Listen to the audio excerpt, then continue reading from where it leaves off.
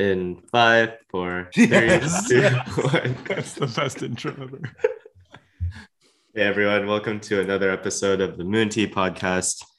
Today we have a repeat guest, Nick. What's up, Nick? Woo! Yeah. Zero agenda today. Do we have an agenda for today? Zero. Oh, So, great. I'm good.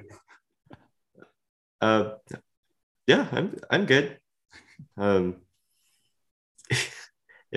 mean, I've been working. He's like off the charts right now.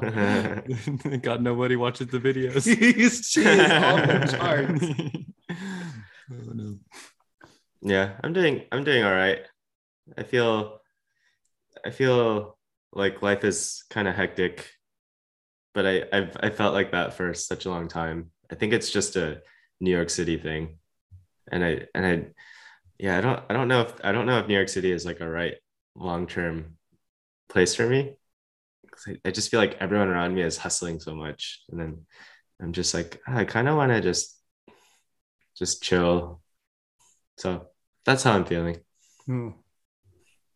I'm kind of curious. What do you mean by hustling? I know everyone says everyone's fast-paced culture hustling in New York. What have you experienced in the time that you've been there for 6 months now? 8 months? Yeah. Well, I feel like a lot of random people that I meet are very ambitious and they have like cool career stuff going on. Like everyone has some sort of goal. Obviously there are like billions of people, so not everyone, but it seems like it. And it seems very competitive. Like I feel like a lot of my coworkers, I feel like I'm the laziest person out of all my coworkers, but I'm not a lazy person. There's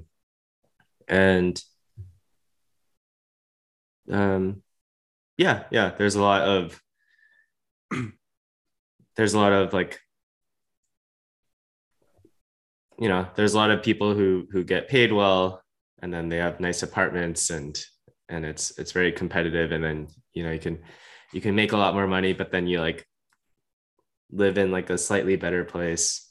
I don't know, just a lot of that competitive stuff, and I feel like there are versions of that in every city, but at least when I was in Los Angeles, I was just like living at my parents' house, and I was shielded from a lot of that. But I do feel like the West Coast I really vibe with, because What made you leave Seattle? Like Seattle's pretty laid back, right? Where you're like, hey, I want to go get more stressed in New York and walk twice as fast when I go places. You're right. I'm like never walking fast enough now. Man, it sucks when I'm there.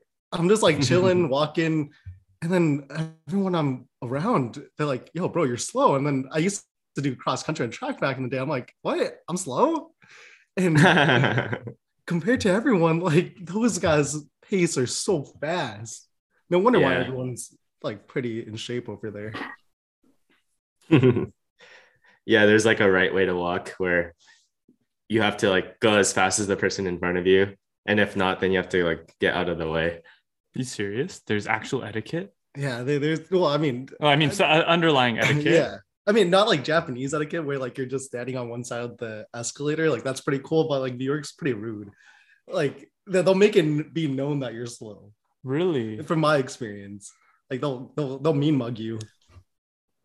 Yeah, I feel like whenever I leave New York City and just talk to like a random, like I don't know, like random pharmacist at CVS, I'm always just like, wow, people are so polite. People are so nice to me. But yeah, it's just a big city thing. Like when you're like slightly out of line, then someone's gonna be mad about it. Like one time I rode my bike across Brooklyn Bridge, and they made bike lanes recently. So there's like a separate place to go in. I didn't know that because it wasn't there when I first went there. And then this white lady, first of all, of course it's a white lady, but she was like, so mad that I was riding a Karen. bike on the Brooklyn Bridge. Got Karen. Her name was John. Like, like I was just like, dude, I'm sorry. This is the worst thing that happened to you today. And I'm sorry, this is the worst thing that oh my goodness. It's crazy. dude, she was so mad. It was like I was biking, and then she tried to stop me. So she went in front of me. And originally I was going to move out of the way, but she was like coming towards me. So I was like, okay. And so I just went right towards her. And then that spooked her a little bit. And at the last second, I moved out of the way. And then she like hit my shoulder. Oh, I was like, wow, very. you get physical over there. Yeah. I'm concerned for your health. You're both your mental and physical health. Yeah. And I was like, I'm the one with the bicycle. Like you shouldn't be like trying to get in the way because I'm moving quite fast. But yeah. What were you saying? Well, I went to Vancouver for the Dota 2 tournament, the international. And so it was cool. Like went to Vancouver, got to meet see Canadian culture. It's kind of, it feels so similar to Seattle. But while there, like I was just talking to the person at the merchandise stand, and I was like, yeah, this is my first time in Canada. And she's like, oh, where are you from? And I'm like, oh, I'm from Arizona or from the States. She's like, whoa, that's so surprising. I was like, why? What's up? Just like, and then she let me know she doesn't really meet polite Americans. I was like, oh, that's strange because most of the people who I'm around are similar to me. And I was just like, what part of the States have you been to? It's just like New York. And then I was like, okay, that makes sense why you have that perception of America. Well, even have like this heightened perception of like, being rude for being Americans. Like, oh, that's kind of rough. Did you like Vancouver, by the way? It was okay. Oh, really? Yeah, I don't know. Maybe I'm just a big Seattle fan, but like, this is how I like usually mention my time in Canada. Like, people there are really friendly, and me being a pretty friendly person, I'm not used to the standard being we're already friends. Like in America, like it's like cool, like we're not friends, but we're gonna get to know each other, and then we'll be friends. So it's kind of a different dynamic where people are like, "Oh, hey, what's up? What's your last store?" I'm like, "Oh, this is strange. I'm gonna have to get used to this a little bit." Yeah, the Canadian thing. I was in Vancouver a few weeks ago, and I really liked it.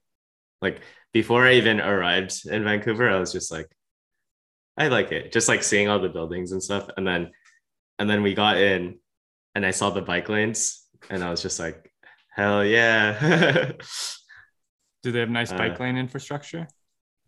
Yeah, they have, well, Vancouver proper, like downtown, it's really great for walking and biking, and public transportation is good. I'm sure you can find someone who lives in Vancouver who will find something to complain about, but it's really good. I mean, they have other issues like the cost of housing is extremely high, and so there are a lot. I guess it's easier to immigrate to Canada, and so there are a lot of people that just like come in and buy a bunch of condos, like never live in them, and then make it really hard for the average Canadian to buy a place. So it's like, it's, similar problems in the US, but then just like more out there. But I did like it. Yeah. You're right. It's like a Canada Seattle. But I was telling me for like Vancouver, I'm not too sure how accurate this is, but they were giving visas for anyone who had like a master's degree to be able to get into Canada. I'm like, man, that's a pretty cool initiative if that was true, where like they just really wanted educated people within their country. It's like, that's dope. Whereas like it's a great America, idea. Yeah, like people just go into a lottery system. Yeah. So Hugh and or Nick, anything you guys wanted to talk about today? Or I mean, we could small talk about different cities, but what do you want?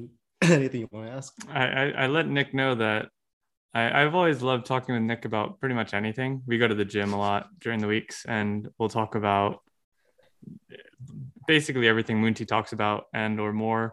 Nick was just asking crypto stuff the other day, We talk about finances, talk about politics, talk about social issues. Nick, being in HR as well, has a really interesting perspective of just communication dynamics and possible social perspectives on things. And then also having been someone who's learning Muay Thai right now, and not me, that Nick is learning Muay Thai right now, and having learned jiu-jitsu and continuing to learn all of those crafts, it's kind of awesome to talk to such a well-rounded character in a sense. So I'll just let the audience know, and you too, that I'm pretty much just a beginner at everything I'm doing right now. So like I'm like, just there's a lot of activities I'm pretty much in. One, to just get better at like music, guitar. Oh, grilling, you're amazing at. Oh yeah, I'm okay at cooking, but like I'm really starting to go back to square one for a lot of activities like Muay Thai, guitar, primarily to one, learn the skill and try to have longevity with it, and two, just because I want to support my friends who do it.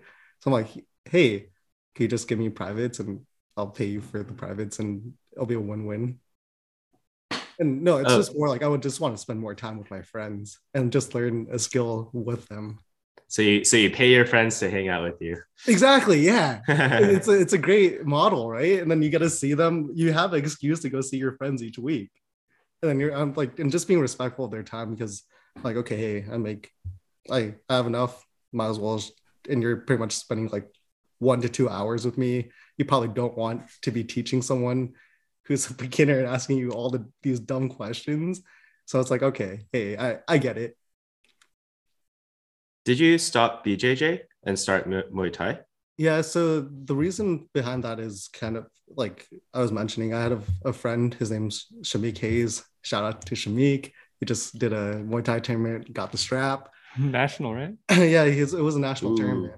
So like for him, I know that he was struggling financially, and then I was like, hey, dude, I don't mind helping you out. And I know he had a hard time asking for help. So I just let him know, like, hey, I don't mind helping you. Like, maybe we could just have these go to classes. And with that, I was like, okay, hey, I probably don't want to do both BJJ and Muay Thai at the same time. So pivoted from one to the other. And also trying to lose weight. I'm like, okay, hey, Muay Thai is going to be helping out with that a little bit more. Oh, does it help more than BJJ? Yeah, BJJ it's very technical, right? Like you're in someone's guard, you're not really like it's a lot of micro movements, but like Muay Thai is a lot more like endurance. You gotta punch things, like a lot of cardio involved. I'm like, okay, hey, like cool, I gotta learn how to throw a punch and lose weight. Oh, cool. So basically, for whoever's listening, don't mess with Nick. No, that's the message. If you don't know any martial arts, yeah, I'll have an advantage. If you know a little bit, even karate or anything, I'm done. I'll submit. Pre-tap. That's funny. And we're gonna do a triathlon too in May, which is cool. So yeah, that's good. Getting into it. Where's that? LA, right? Yeah, Long Beach. Long Beach, yeah. Oh, nice. Which one? Long Beach? I don't think it is Long. Venice Beach? Nah, whatever. Yeah. One of the beaches. John's gonna have to swim in one of those beaches. Yeah. John yeah. That's amazing. Are you gonna do a triathlon, John? In June. Yeah. Cool. You want to come to LA to do a triathlon with us? Come in. If LA was closer, I would. And also maybe if you ever visits. So oh, he's a bad boy. Oh God, I've bailed on all of you. He's a bad boy. He was just a tease. I'm not Hugh. I'm not here to give you a hard time, but I will say, Jackie is very persistent. Like every month or so, she's just like, "Hey, Hugh, have you gotten your fights yet?" And I'm just like, Jackie, just give up. It's tough. We haven't learned that lesson yet. To give up on Hugh. Dude, I see her like probably every week, which is, it's so funny because Hugh introduced us on the podcast like 8 months ago or something. And yeah, I like swam with her yesterday. So she's like in my friend circle. So Hugh, we talk about how much we wish you were out here. You don't get a break, bro. I feel bad for you. Even on your own podcast, you don't get a break. Even on your own podcast, I feel so bad. And I contribute to this too. But I don't understand. I didn't know the magnitude of how much crap you get yourself into.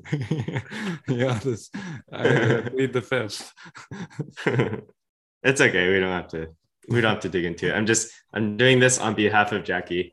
I've given up already. I don't care. I see Hugh like once a week. I talk to him about podcast stuff. Like I get my fix. So maybe Jackie should do a podcast with you. Maybe she should take initiative. Anyways, we digress. Yeah, let's go see. Let's go see.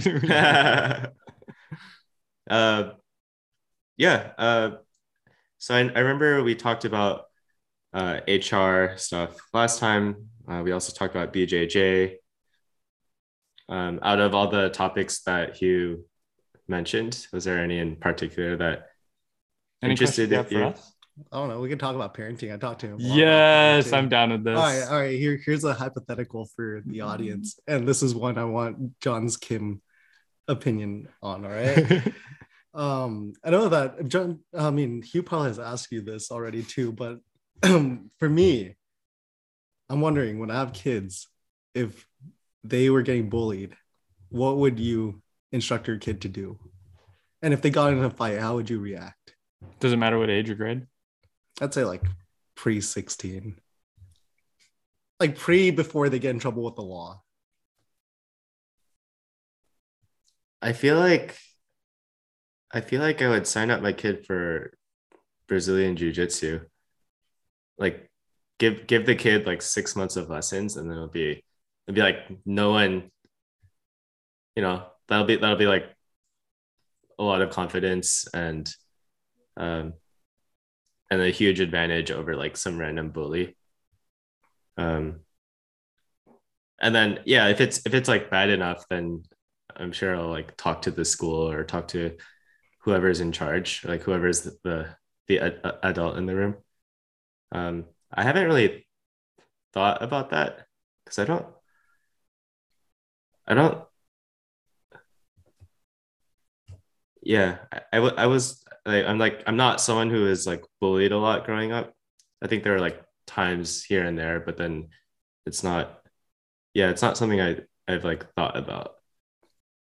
But yeah, maybe like boxing classes, jiu-jitsu classes, like come back in a year and then be like, what? You have something to say to me? Give me 6 months. We'll do a face-off in 6 months.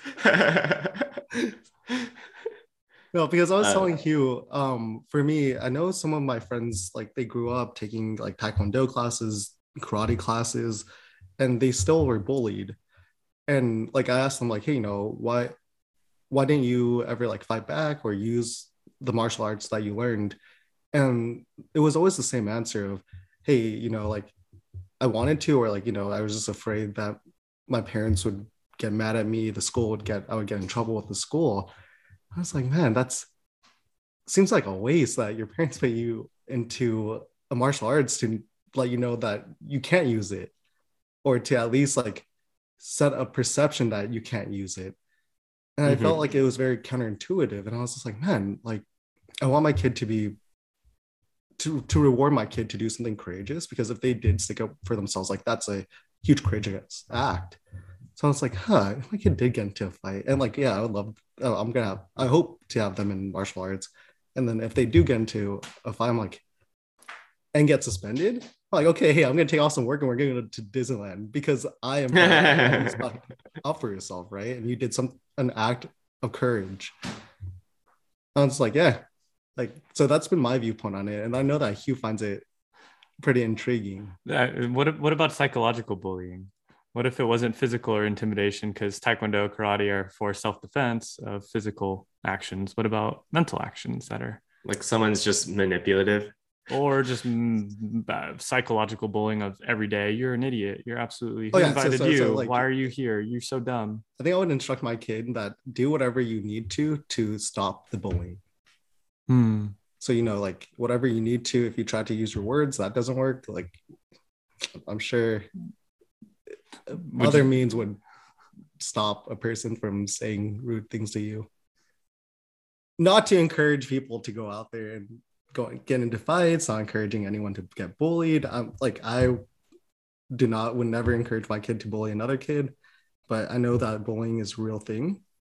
And I would love for them to try to sort the problem by using their words, but kids don't always listen. So yeah, like if he ever does something where it does get physical, I feel like I wouldn't further punish him. Or she? Yeah, he or she. Yeah.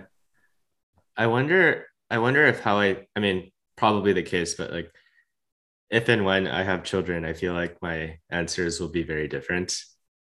But I'm a big believer in agency and letting your kid, like giving your kid the power to make decisions and then kind of like be guide rails instead of like the master decision maker. And so let's say my kid was going through like psychological bullying and I found out about it, I would probably just be like, hey, what do you think will help you? Do you need improv classes? Do you need to talk to a therapist? Like, do you need me to like talk to the teacher? So yeah, and hopefully my kid's not dumb, just like has no idea. Like hopefully the kid has like some sense. But yeah, I don't know. I feel like those kinds of things are really hard to think through the scenario until you're there. Because it's like, oh, what if my kid's struggling in school? Like, I don't know. There's probably like millions of reasons, and it's not as clear cut as like I'll do X, Y, and Z because people are complicated. Yeah, I get that. And I'm sure it's going to change whenever it happens. I guess I'm just thinking through like, yeah, I don't really want to punish my kid if they do end up trying to do something, if they did end up sticking up for themselves and they come home to like a parent just like, why the heck did you get suspended? I'm like, no, like I feel like that would be counterintuitive on my end. I'd much rather go to Disneyland with my kid. It's such a good idea. I love that. I like never thought, when I first heard that idea, it kind of like blew my mind in a sense. I was like, wow, wait, that makes total sense. If your kid stuck up for themselves and they got suspended, sad that they got suspended and such, it's not the end of the world, and shouldn't make them not feel guilty about that. Make them proud of it. Like, yeah, like the guardrails of, do what you need to do to stop the bullying. But at the end of the day, I'm sure that I don't want to see my kid get bullied. And I would let them know, do what you need to do. Like, if you need me to step in, maybe. I don't really want to solve my kids' problems.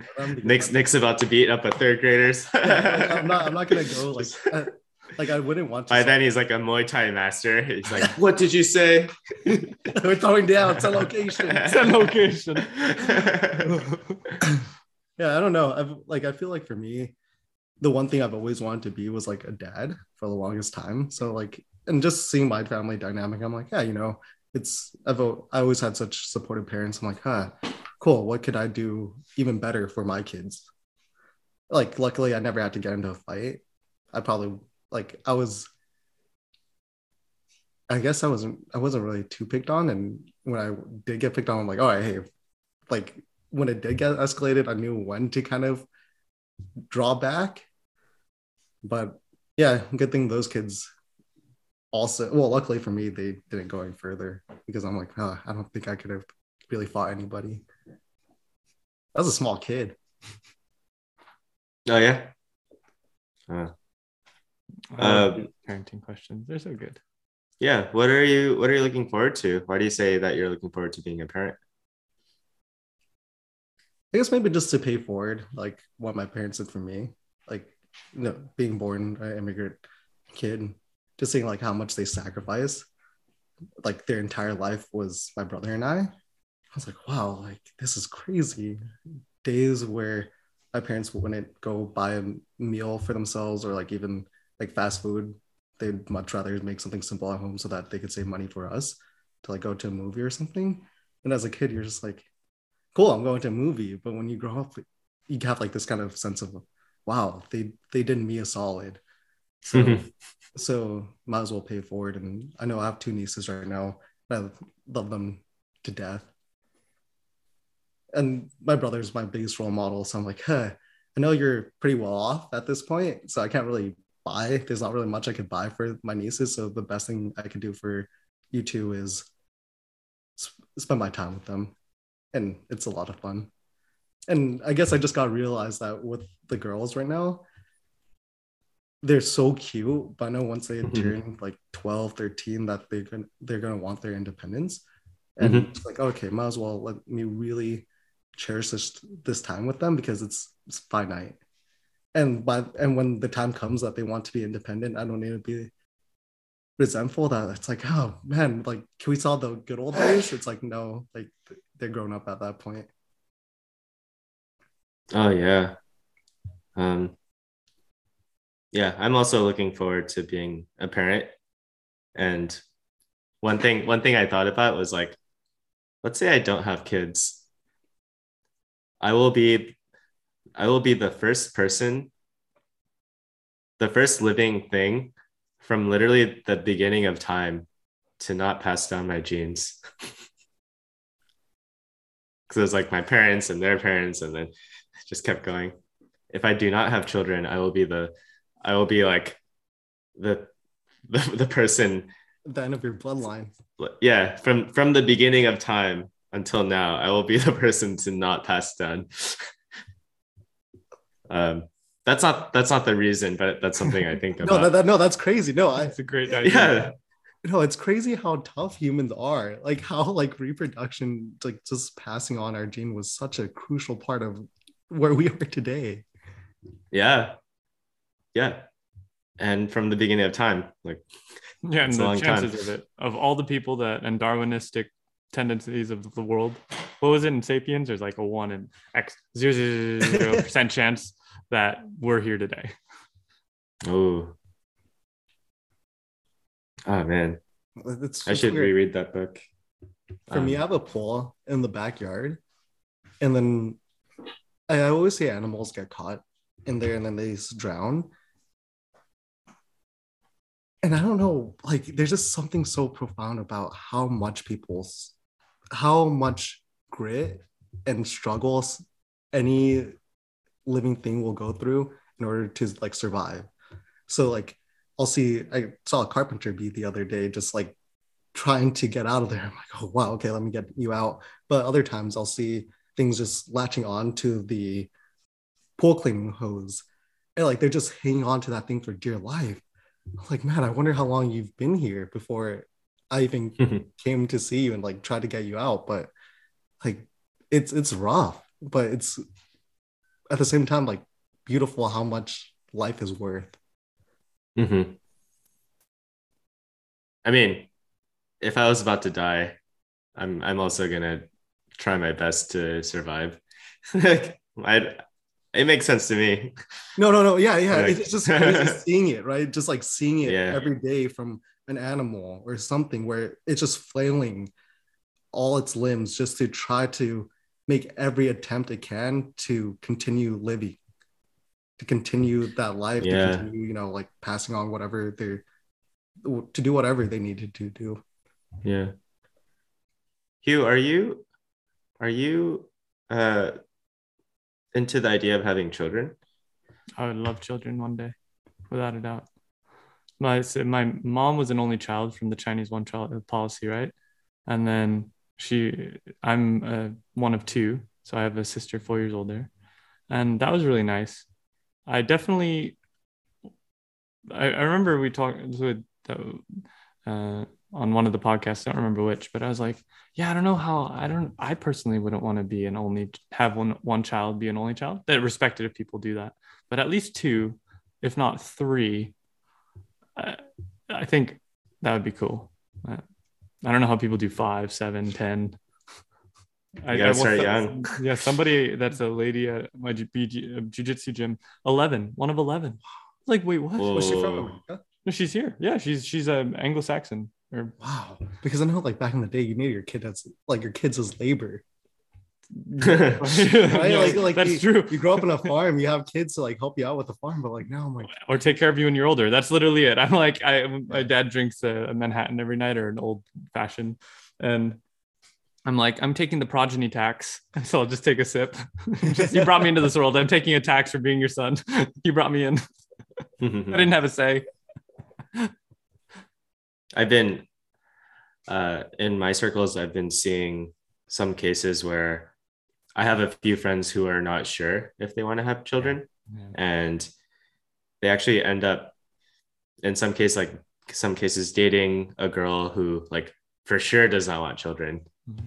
And so there's this interesting dilemma where my friends were just like, oh, I didn't have a strong opinion about having kids or not having kids, but then I don't know how I feel about like a hard stop of not having kids. And that's like a really big, that's a really big decision. And that's like, it's interesting. And then I feel like now that I'm 30 years old, I would have expected more of my friends to start having kids, because like my dad had me when he was like 30. So yeah, it's interesting. We're all just like we're reaching puberty earlier, and then we're having children way later. No comment, just thinking out loud. You're good. Is it more common? Do you feel like that sentiment is more common in New York, where people don't want kids? I think in cities, people tend to have fewer children, have children later in life. And with that, you have people who do not have kids. New York seems rough. Dude. You gotta walk fast. you have to pay a lot in taxes. I know. How do you afford a space for kids? Like, can't really have kids. I mean, that's 2 bedrooms. That's how, 3 salaries. That's how a lot of people move out of the city. And it's crazy because I'm starting to see people with no kids start to really baby their pets. And I don't know if, just thinking out loud too, that I feel like there is a sense of responsibility that people have, and like to fill that hole. And if you didn't have kids, like it goes to something else. And I think that's pretty cool. Mm-hmm. Like there is this like nurturing instinct within us to really care for something. And like for me, like seeing like a dog get overly like pampered, it's kind of weird. Like, but really peeling back the layers, it's like, okay, cool, like this person really cares about something more than themselves. That seems pretty cool in my mind. Yeah, my life order is houseplant, girlfriend, dog, children. So that's a hierarchy. No, that's just like life order. Okay. I was like, what? I was like, that's amazing. I really don't understand how this guy thinks. That's funny. I was just reading an article the other day, or watching someone talk about it, I guess, was China has an offset of 114 women to 100 men right now, I believe. Whoa. And so in a billion plus, it's about 34 to 36 million women more than men. So there's a huge disconnect in that type of mating scheme. And then like Japan, I hear they're not having children as much anymore. And so like it's interesting. It's like, I need to read more into that. Do any of you know more about the Japanese situation on that, where they might run out of people to take care of their older people in the next few generations? So like I pretty much just know as much as that, or just hear as much as that, where like right now Japan's younger populations really have to take care of the older populations, and like that is a huge tax for that age group, where like they don't even have time, or like I don't even know what goes on there. I know my brother talks to me about how Japan's one of the few places that is so strict on immigration. Like they just won't open their borders or like really allow much immigration into their country. So I'm like, man, that's crazy how important immigration is to sustain a nation almost. So like that's as like these are just interesting ideas. I don't know how much of them are true, but it's crazy. I mean, I saw a few documentaries about the situation, but it's pretty much just that like young people don't like the idea of being married and having kids. Like they just want to like work, hang out with their friends, just like live single life, which I think single life is pretty good too. But yeah, it's just like on a very wide scale. And so if you're like 35 years old and all of your friends are also like doing their own thing and not getting married and not having kids, then like I feel like there's not really that kind of like peer pressure. Pressured. Yeah, I get that. Yeah. Like if no one else has kids, it's like, okay, cool, I don't need to have kids. Like I'll be the weird one if I had a kid. Yeah. And yeah, I mean they're on track to like dramatically lose their population in a few generations. You know, it's exponential. Yeah, it's crazy. Yeah. I'm like, man, the Japanese language one day might just be extinct. Damn. Yeah, that is kind of sad. But yeah, similar in Korea. People are like getting married later, having kids later, all that stuff. I think not to the extent of Japan. I feel like Japan's really interesting because there's a lot of just like I feel like people are just not dating as much. Oh, actually I read that people are not dating as much in general. Like in the US, people are not dating as much, especially like young people. Is it more like hookup culture? Or is it just not even there? Like people just aren't just or like the hookup culture is less than it was in the past. Oh, what about significant relationships or monogamous relationships? Or I don't have the statistics in front of me, so I don't it's okay. It's okay. It's okay.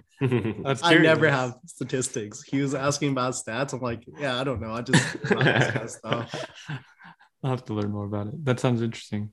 Yeah. Parenting. I feel like I'd love to just I enjoy teaching kids, and I don't know if I'll enjoy teaching my kids, but I find that to be one of the most rewarding things. Like teaching kids to swim that are 3 to 5 it's like such an enjoyable feeling. I just kind of want to be able to throw my child into the pool at the age of like, for your experience, do the kids want to learn? Like for my nieces, like they're just ravenous. Like they just want to continue to just be occupied with learning and experiencing new things. Like I was telling Hugh, I experienced YouTube in such a different way the other month, where my oldest niece, she's 5, and then she would be drawing like characters, and I'm like, cool, like they're pretty decent. Like she highlights different areas of the character. She's just like, hey, you know, I learned how to draw anime eyes. I'm like, cool. I never really crossed my mind how she learned it. I just thought she looked at something and just recreated it. And there's one day when we were just eating dinner, she was just like itching to go what they call craft. And then my brother's just like, okay, hey, we'll let you craft after dinner. And we're like, okay. I go to the bathroom, hang out with my brother a little bit, come back, see my niece. She's drawing and with her iPad in front of her. I was just like, what's going on here? Why do you have an iPad? And she's learning how to draw based off of YouTube videos as a 5-year-old. It's like, wow, this is such amazing technology. Like for me, I'm just on YouTube listening to like Joe Rogan podcasts or like Great Art Explained, just like random stuff like that, just like dialogue. But it was cool how she was actually interacting or like using this tool to learn how to really learn a new skill at a young age. I learned guitar partially from YouTube. It's awesome. But yeah, that is really cool to have these tools in front of you, and it's like same tool, like there are some people who learn how to draw, and then there are some people that like get stuck in 4chan world. Like, Yeah. It's a heck of a thing to think about, where like people really like deviate and start getting to their echo chambers. Yeah. I saw a really interesting documentary. It's called Feels Good, Man. And it's about the artist who created Pepe the Frog.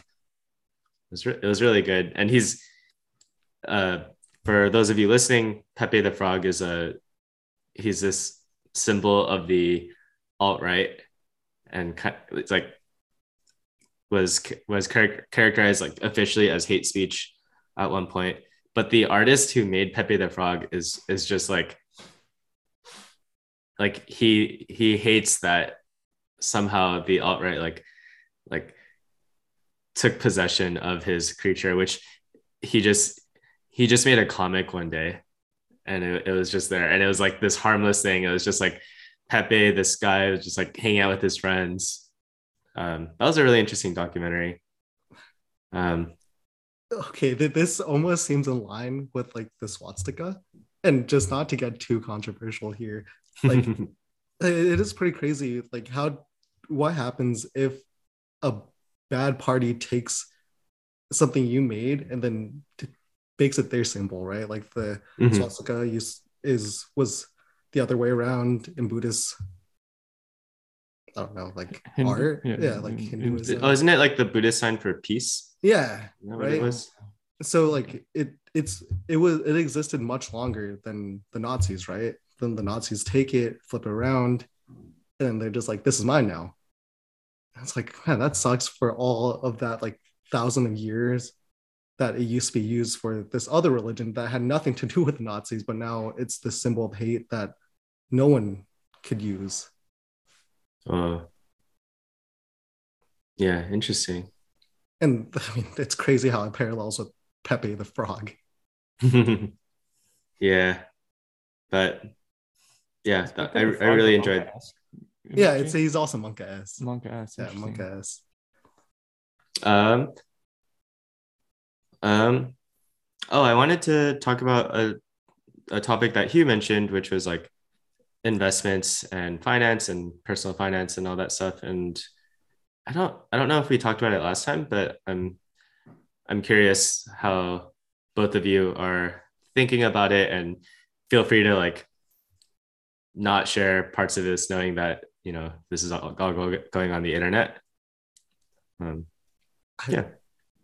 Hugh talks to me so much about different investment strategies. So like, hey, you know, have you ever thought about a lean or this when we're at the gym? I was like, man, I don't know any of this stuff. Like for me, I pretty much just put some money away into stocks, into my stock market portfolio. And then like whenever a property opens up that makes sense, I'm like, okay, I'll buy it if I can. And like, it's like, for me, my investment strategy is like super simple. Like, it's just like whenever, I like what my brother always says, it's like, hey, you know, investments will call you instead of you going to find them. Ooh. And I was like, that is interesting. It sounds very like Cloud9 guru level stuff, but like I follow in his footsteps. It's like, hey, where should I buy? Like for me, I really like just buying and renting properties. And at this point, I'm like, Arizona's market's slow, pretty inflated. Where do I go next? I'm like, okay, hey, Alaska seems kind of cool.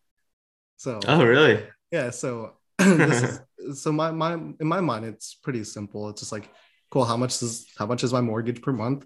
How much could I rent it out for? If renting it out is more than my mortgage, okay, I'm in. Yeah. What's your investment strategy? Yeah, you tell us about these leans. John or me? No, me.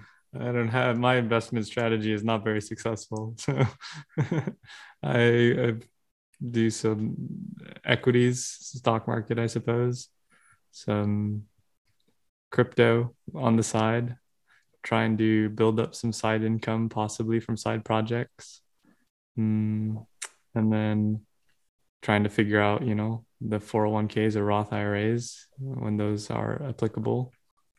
And it would be nice to be able to figure out how to at least get a property or two if it's affordable in a market that's accessible to me and doesn't make me go bald from stress on fixing up properties or helping tenants. That would be a nice. I do think land is never going to go anywhere except for be grown into, unless we all run out of water in Arizona and everywhere. Why do you think tenants are stressful? Having been a tenant and having to help out around the house here and fixing everything on my own, like you have to, time is money in my opinion. And having lived in like a property in San Francisco, I remember when we called our landlord on the shower rail. Someone broke the shower rail, and we had 8 people in a house in a 5-bedroomer, and in Mission and the guy came there. He just sent over a property helper, and the guy just put up like a 2x4 on the wall and like hammered in a new thing, and it was so ugly. And I was like, you really just like do that fix as a hot fix? And it's like, I don't know. I do worry about quality control as well, and an air conditioning unit. Oh my gosh, if that goes down, $3 to $10K, depending on how non-criminal your air conditioning person is. And I guess I worry a bit, but also loaded question. I think there's a lot to analyze. No, because that's crazy, because I never really have many problems with my tenants.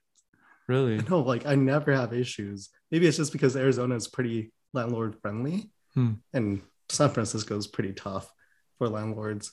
Like, what's the worst thing I've ever had a tenant ask?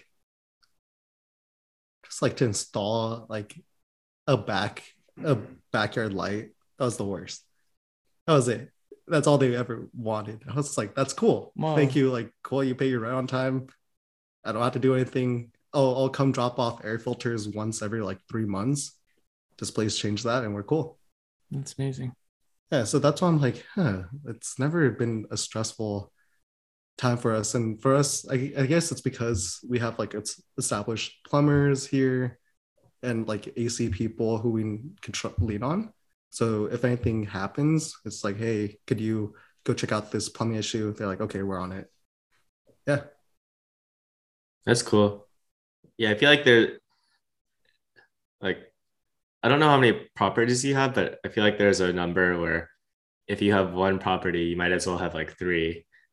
But then the more you have after that, you have economies of scale, and then you like know how to handle every issue. But then it's that first property where you like don't really know what you're getting yourself into. And it seems like you had a lot of help because your brother's doing the same thing. So like Nick, you're in kind of like the right place at the right time. Yeah, I'm privileged.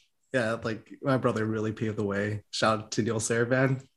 Yeah. Shout out to that guy. Wouldn't be here without him. So like, yeah, so if you ever want to help, I'm more than happy to help either of you. Have you looked into Airbnbs? No, okay. So I feel like that would be even more of a headache. Because like for me, like the headache for a property is to sign a new lease, right? So you have a year lease, you go to if they renew, cool. I don't have to do anything for another year. If I have to go find tenants, it's going to take about probably a month of downtime. You go do like some minor fixes, maybe repaint the place, replace the carpets. That sounds so tiring. No. This is why you pay people to do it, right? Like, so like the little extra money that you make from like the rent, just put it into Bahia Bank. Just go pay people to go do it, because like, your time is money, right? You don't want to go change carpet, go paint anything. So you have someone get that done within maybe a week or 2, but then it's an open house. You actually have to be there to like go do walk-ins, tour the place, and then try to get someone locked in, right? So I think that's the biggest, like where most of the time goes as a landlord in my experience. I mean, I think if I had known how much houses would appreciate in the last like 2 years, like sure, I would have loved to buy a house. Or like Hugh probably would have loved to buy a house as well. But Yeah, I do I'll answer suspect. your Airbnb question though. So Oh yeah. I feel like for me, I'm just like, okay, hey, constantly having to have people try to stay in your property, get it cleaned, like that just adds more of more processes. I'd much rather have a little bit like mortgage, rent, bank that difference, and then just let it go to whatever you need to pay for if anything happens. Yeah, it seems like you have it under control. I remember asking you and talking to you about like you were saying Alaska, but it's better to have properties where you live locally so you can be at the open houses. Yeah. Would you be flying to the open houses if you had it in a different state or somewhere? Probably. And I mean, wow. Yeah, maybe. If really, at that point, you could have a property manager. That's the biggest way to outsource all of your headaches, right? Like they'll do your open house where they'll do all this stuff for a fee. Do you know how much that fee is? I don't know. It's not extraordinary. Like you just won't be profiting as much. But I mean, it sure like saves you a lot of time. Totally. Yeah, it's tricky because the property manager's incentive is to do the least possible and make sure everyone's happy. And then there are different incentives. And so like that's the trickiest part. Yeah. Still not convinced about real estate. Just because of similar concerns about that Hugh has. But I'm sure it'll be a great investment going forward with how inflation's looking and like interest rates are still low. And I do think I'll eventually have a house, but it'll be in like a different life stage. That being said, Hugh, if you want to get in on a house, we can talk, because if he wants to get in on something, then we can talk about it. Yeah. Nick, are you? Come on, Alaska. That's probably not Alaska. Let's create a fiefdom. That's where we're going next.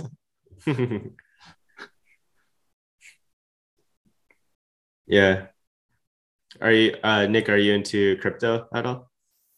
Well, I tried watching. Was it Vitalik on Lex Friedman the other day, because like I heard he deleted a huge amount of, is it Ethereum or is it Dogecoin? I know he had a lot of something that he like deleted. He just gave away like millions of Dogecoin when someone just gave it to him for free. Ethereum, I think he's given a lot of it away over time. And dude, yeah, the guy seems like a solid dude. So I tried to listen to him on Lex Friedman. It made me realize how little I know about math. I know nothing about math. Know nothing in general. Yeah, so I'm just like, okay, cool. Like I'm glad that you're someone who's paving the future, because I don't know anything you're saying, but I'm trusting you. The more I listen, the more I realize I know nothing. You're good. Like, there's different people for different things. Like I'm okay to be a little bit more social and like kind of just live enjoy your cider core. Yeah, kind of just live a simple life like that. I'm accepting my place on this planet. And dude, that guy is like 23 or 24. Yeah, crazy. Shout out to him. Yeah, feel like he's more of a robot than a human. Okay, John, do you understand a lot of the like stuff he talks about? I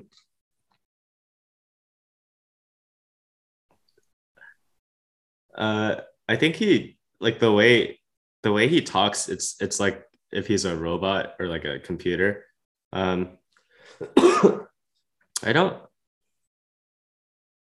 I think it depends on the question. It depends on the topic. But yeah, there are some things where I'm just like, I have no idea what you're talking about. It probably didn't help that he was on Lex Friedman. Lex is a smart dude. Maybe if only he went on like something like Joe Rogan, I'd probably understand it a little bit better. Yeah.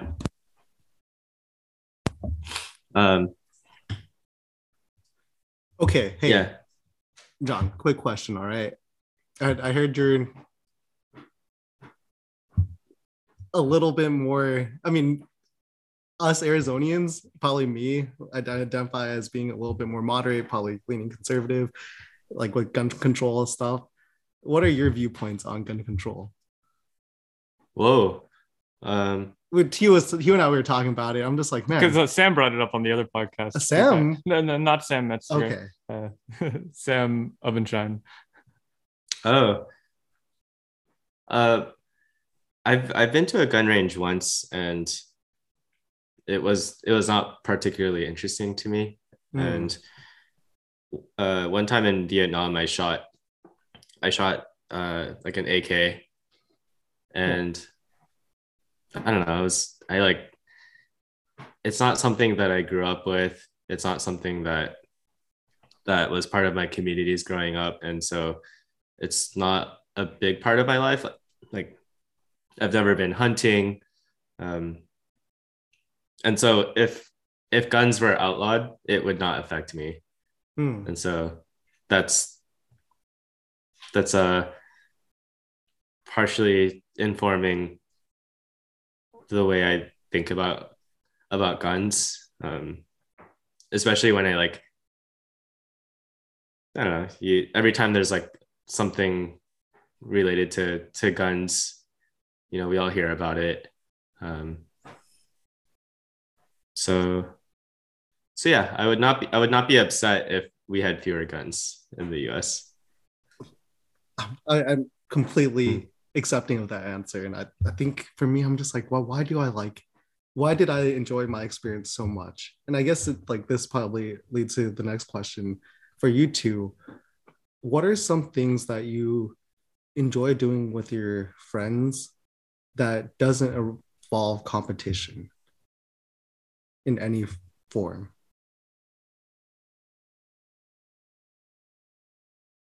Hosting a podcast. It's pretty cool. That's a good one. Because I think this got brought up too, on a little bit shift from shooting. I don't know, for me, I'll hype up our friend group to go gambling, to go play was it craps? And I'm like, oh, I'm not a gambler. I don't really care to win $100. It's not end all be all. That's maybe is it that I like losing money? It's maybe the thrill of losing money is pretty kind of there too. But then I think I pinpointed why it was so much fun. And it's one of the few activities where you as a friend group of 5 people are all in it together, where everyone's all have where we're all rooting for the same thing to happen, and we have the same mission goal in mind.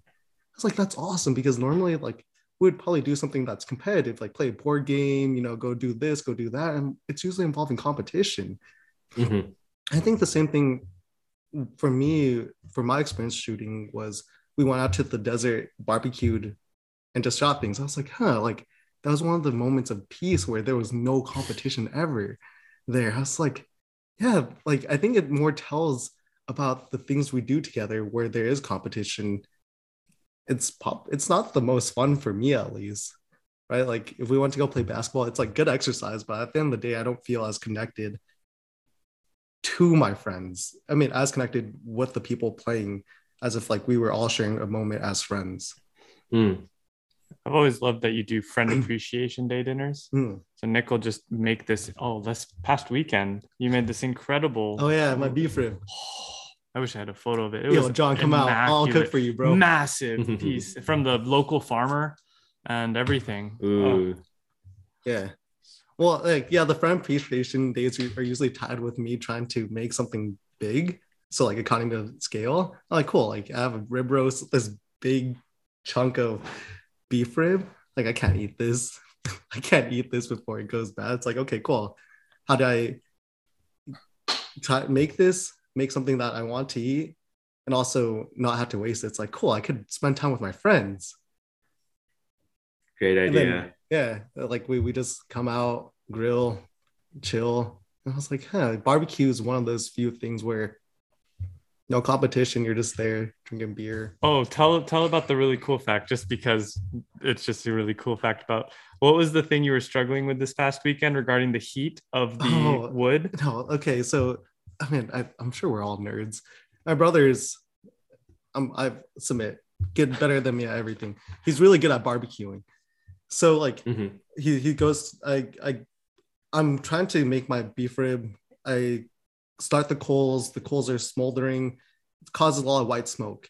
I'm using a rubber grill, like a kettle. Yeah, so I don't have an actual smoker. I'd have to use my Weber grill. I was like, okay, might as well. Like this is fine. And I was like, I know there's such thing as bad smoke when it comes down to barbecuing. Mhm. So I text my brother. I'm like, yo, is this good or bad smoke? He's like, you probably don't want that to be your exclusive form of smoke, because when there isn't a fire and things are smoldering, it releases a lot of smoke, right? The good kind of smokes are the type of smoke that is released while things are actually burning, where there's a fire going on. Mhm. And I need to go get some wood. So I just like go scavenge some wood inside my house, put it into my grill, have to extinguish the coals to stop that bad smoke from happening. And it was such a labor intensive day, because I constantly have to check whether or not the fire is still going. If the fire, in order to have the fire going, you need to have oxygen flowing. That pumps up the heat, so you don't want your barbecue to go over 300 degrees. At the same time, when you pump up the heat, the wood burns out faster. So like it's amazing. It's like it's so much fun, because it's like this chemistry or like the science experiment that you're doing, while also you get this cool product of, hopefully a cool product of beef ribs. Yeah, feed your homies. Yeah. Keep up this hobby, Nick. I have no vested interest. Making a prime rib for anyone who wants to come out this weekend. John's gonna be here in December. Oh man, I'll cook for you when you're out here, bro. John and Alicia, right? That'll be awesome. Yeah. What kind of food do you like? Whatever. It's all good. Simple man. Me, yeah. Simple man. Like, yeah, I'll eat it. Oh. What's your favorite thing to eat in New York? So the problem with me is that there's no difference for me between good food and really, really, really, really, really, really, really good food. Like, I don't care. So there's not that much of a difference for me between a $200 meal and a $50 meal. No, $200 meals actually taste worse, in my opinion. Because your expectations are so high? Or that, and also like it's very artsy. Like it's yeah, it's very artsy. I appreciate the art and like a lot of it. Like if I want to go spend, like drop that money, it's like cool. I need to start changing my expectation that the food I'm gonna eat there isn't gonna be the best food I've ever had. Right? It's more of an experience. Yeah. It's more like me going to a museum, because like my favorite food's like $10 chicken rice plate at my local Puerto Rican place. Right? Like I agree. Like I'm not impressed when I have an expensive meal that is good, because it should be good. I'm impressed when I have a not expensive meal that's really good. And so that's harder to find. The worst is when your expensive meal isn't good. That's the worst. Yeah, that's pretty sad when that happens. It's tough. We went to the sushi place. I won't name drop them. It was my girlfriend dropped quite a bit of money on it, and then like for her, like she if something's too fishy, like she can't really eat it. And then it's supposed to be the best sushi place in Arizona, and then she was having trouble eating it because it was too fishy for her. But we have this like new conveyor belt sushi place called Kura here, and like that place, it's pretty like decent. I like it a lot. It's my favorite sushi in Arizona, to be honest. I was like, I'm totally just content with just going to Kura from now on. But it was cool experiencing something new. But it's like, man, like this was a little bit too artsy. Yeah. I think the Italian food is pretty good here. It's like pasta. There are a few places that are like, it's handmade and everything, and it's really good. There's a Taiwanese noodle. I mean, there are a ton of good places to eat out here. Yeah, there's a Sichuan Chinese restaurant that's like, it's like 3 blocks from my apartment, and that place is really good. Have you seen this guy on Szechuan peppers? on Szechuan peppers. Yeah, have you seen him? No, it's a real thing. He gets on them very much. Like, yeah, he loves his Szechuan peppers, and like he'll just be sweating. And we're like, "Are you okay?" He's just like, "I'm better than okay." He's just on this high. He just keeps eating. It's amazing. He'll ask for extra. Hugh, if you ever make it out here, then we can eat a bunch.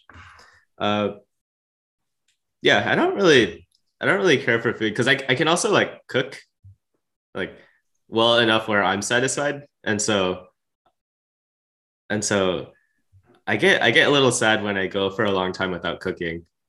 So I make omelets exactly how I like them. I make pasta exactly how I like it. I make salmon and vegetables exactly how I like it. So one of these episodes I just remembered was the John's pasta recipe on like episode 7. we're like we don't know what else to talk about. Oh, I made salmon. Hugh, I made salmon for you and your family. Do you remember? Yeah, you did. It was delicious. Actually, we liked it a lot. Man, that's crazy. Yeah. Okay, it's gone to the point where I don't know if the quality of food has just been going down because like the shortage of labor, but like eating out now is just such a big risk in my mind because the places that I used to like are kind of have gotten so much worse to the point where I'm like, okay, I'm just gonna make my own food because it tastes better. And usually I was my worst critic, and now I'm like, okay, I'm just gonna make my own food. Is it the case in Arizona that also the tip that is expected has gone up? Because in New York, when they show you the payment thing, sometimes the lowest tip percentage is 20%. Oh, ours is 18 that I've been seeing. Yeah. I remember as a kid, it used to be 15%. Like 12. Yeah, sometimes I would see 12. And yeah. The worst is when you go and split a check, but they show you the full tip amount to all parties. That is a little bit dirty in my mind. Yeah. I mean, I'm not, for the audience, please don't cancel us. We're not opposed to tipping. We just hope that the prices actually like, you know, the actual revenue would be used to like pay people, like which makes sense. But yeah. Anyways, Nick, do you have any words of wisdom? Any parting thoughts? Thanks for coming on. Oh, good. I think last time I'm just gonna say again. All right. Peace out, everyone. Love each other. I love you guys. There we go. And so with that, we've come to another close of the Moon Tea podcast, where we're graciously joined by Nick Saravan. Thanks for coming on. Thanks for having us. I mean, I don't ever get a chance to connect with John, so it's like, cool, might as well let's kick back and have a good time with John. Right back at you. This is my secret ploy, or our secret ploys of getting our friends to be friends, and then one day we'll all just be hanging out with each other. Come out, I'll cook you dinner. No, we'll cook, make pasta. It sounds wonderful. So with that, we're Moon Tea Podcast. We're a podcast that talks about craft, community, building meaningful careers. If you're interested, feel free to reach out to us and tell us how we can do better, or recommend any other friends or guests that might be interested to come on. You can email us at moonteapodcast@gmail.com.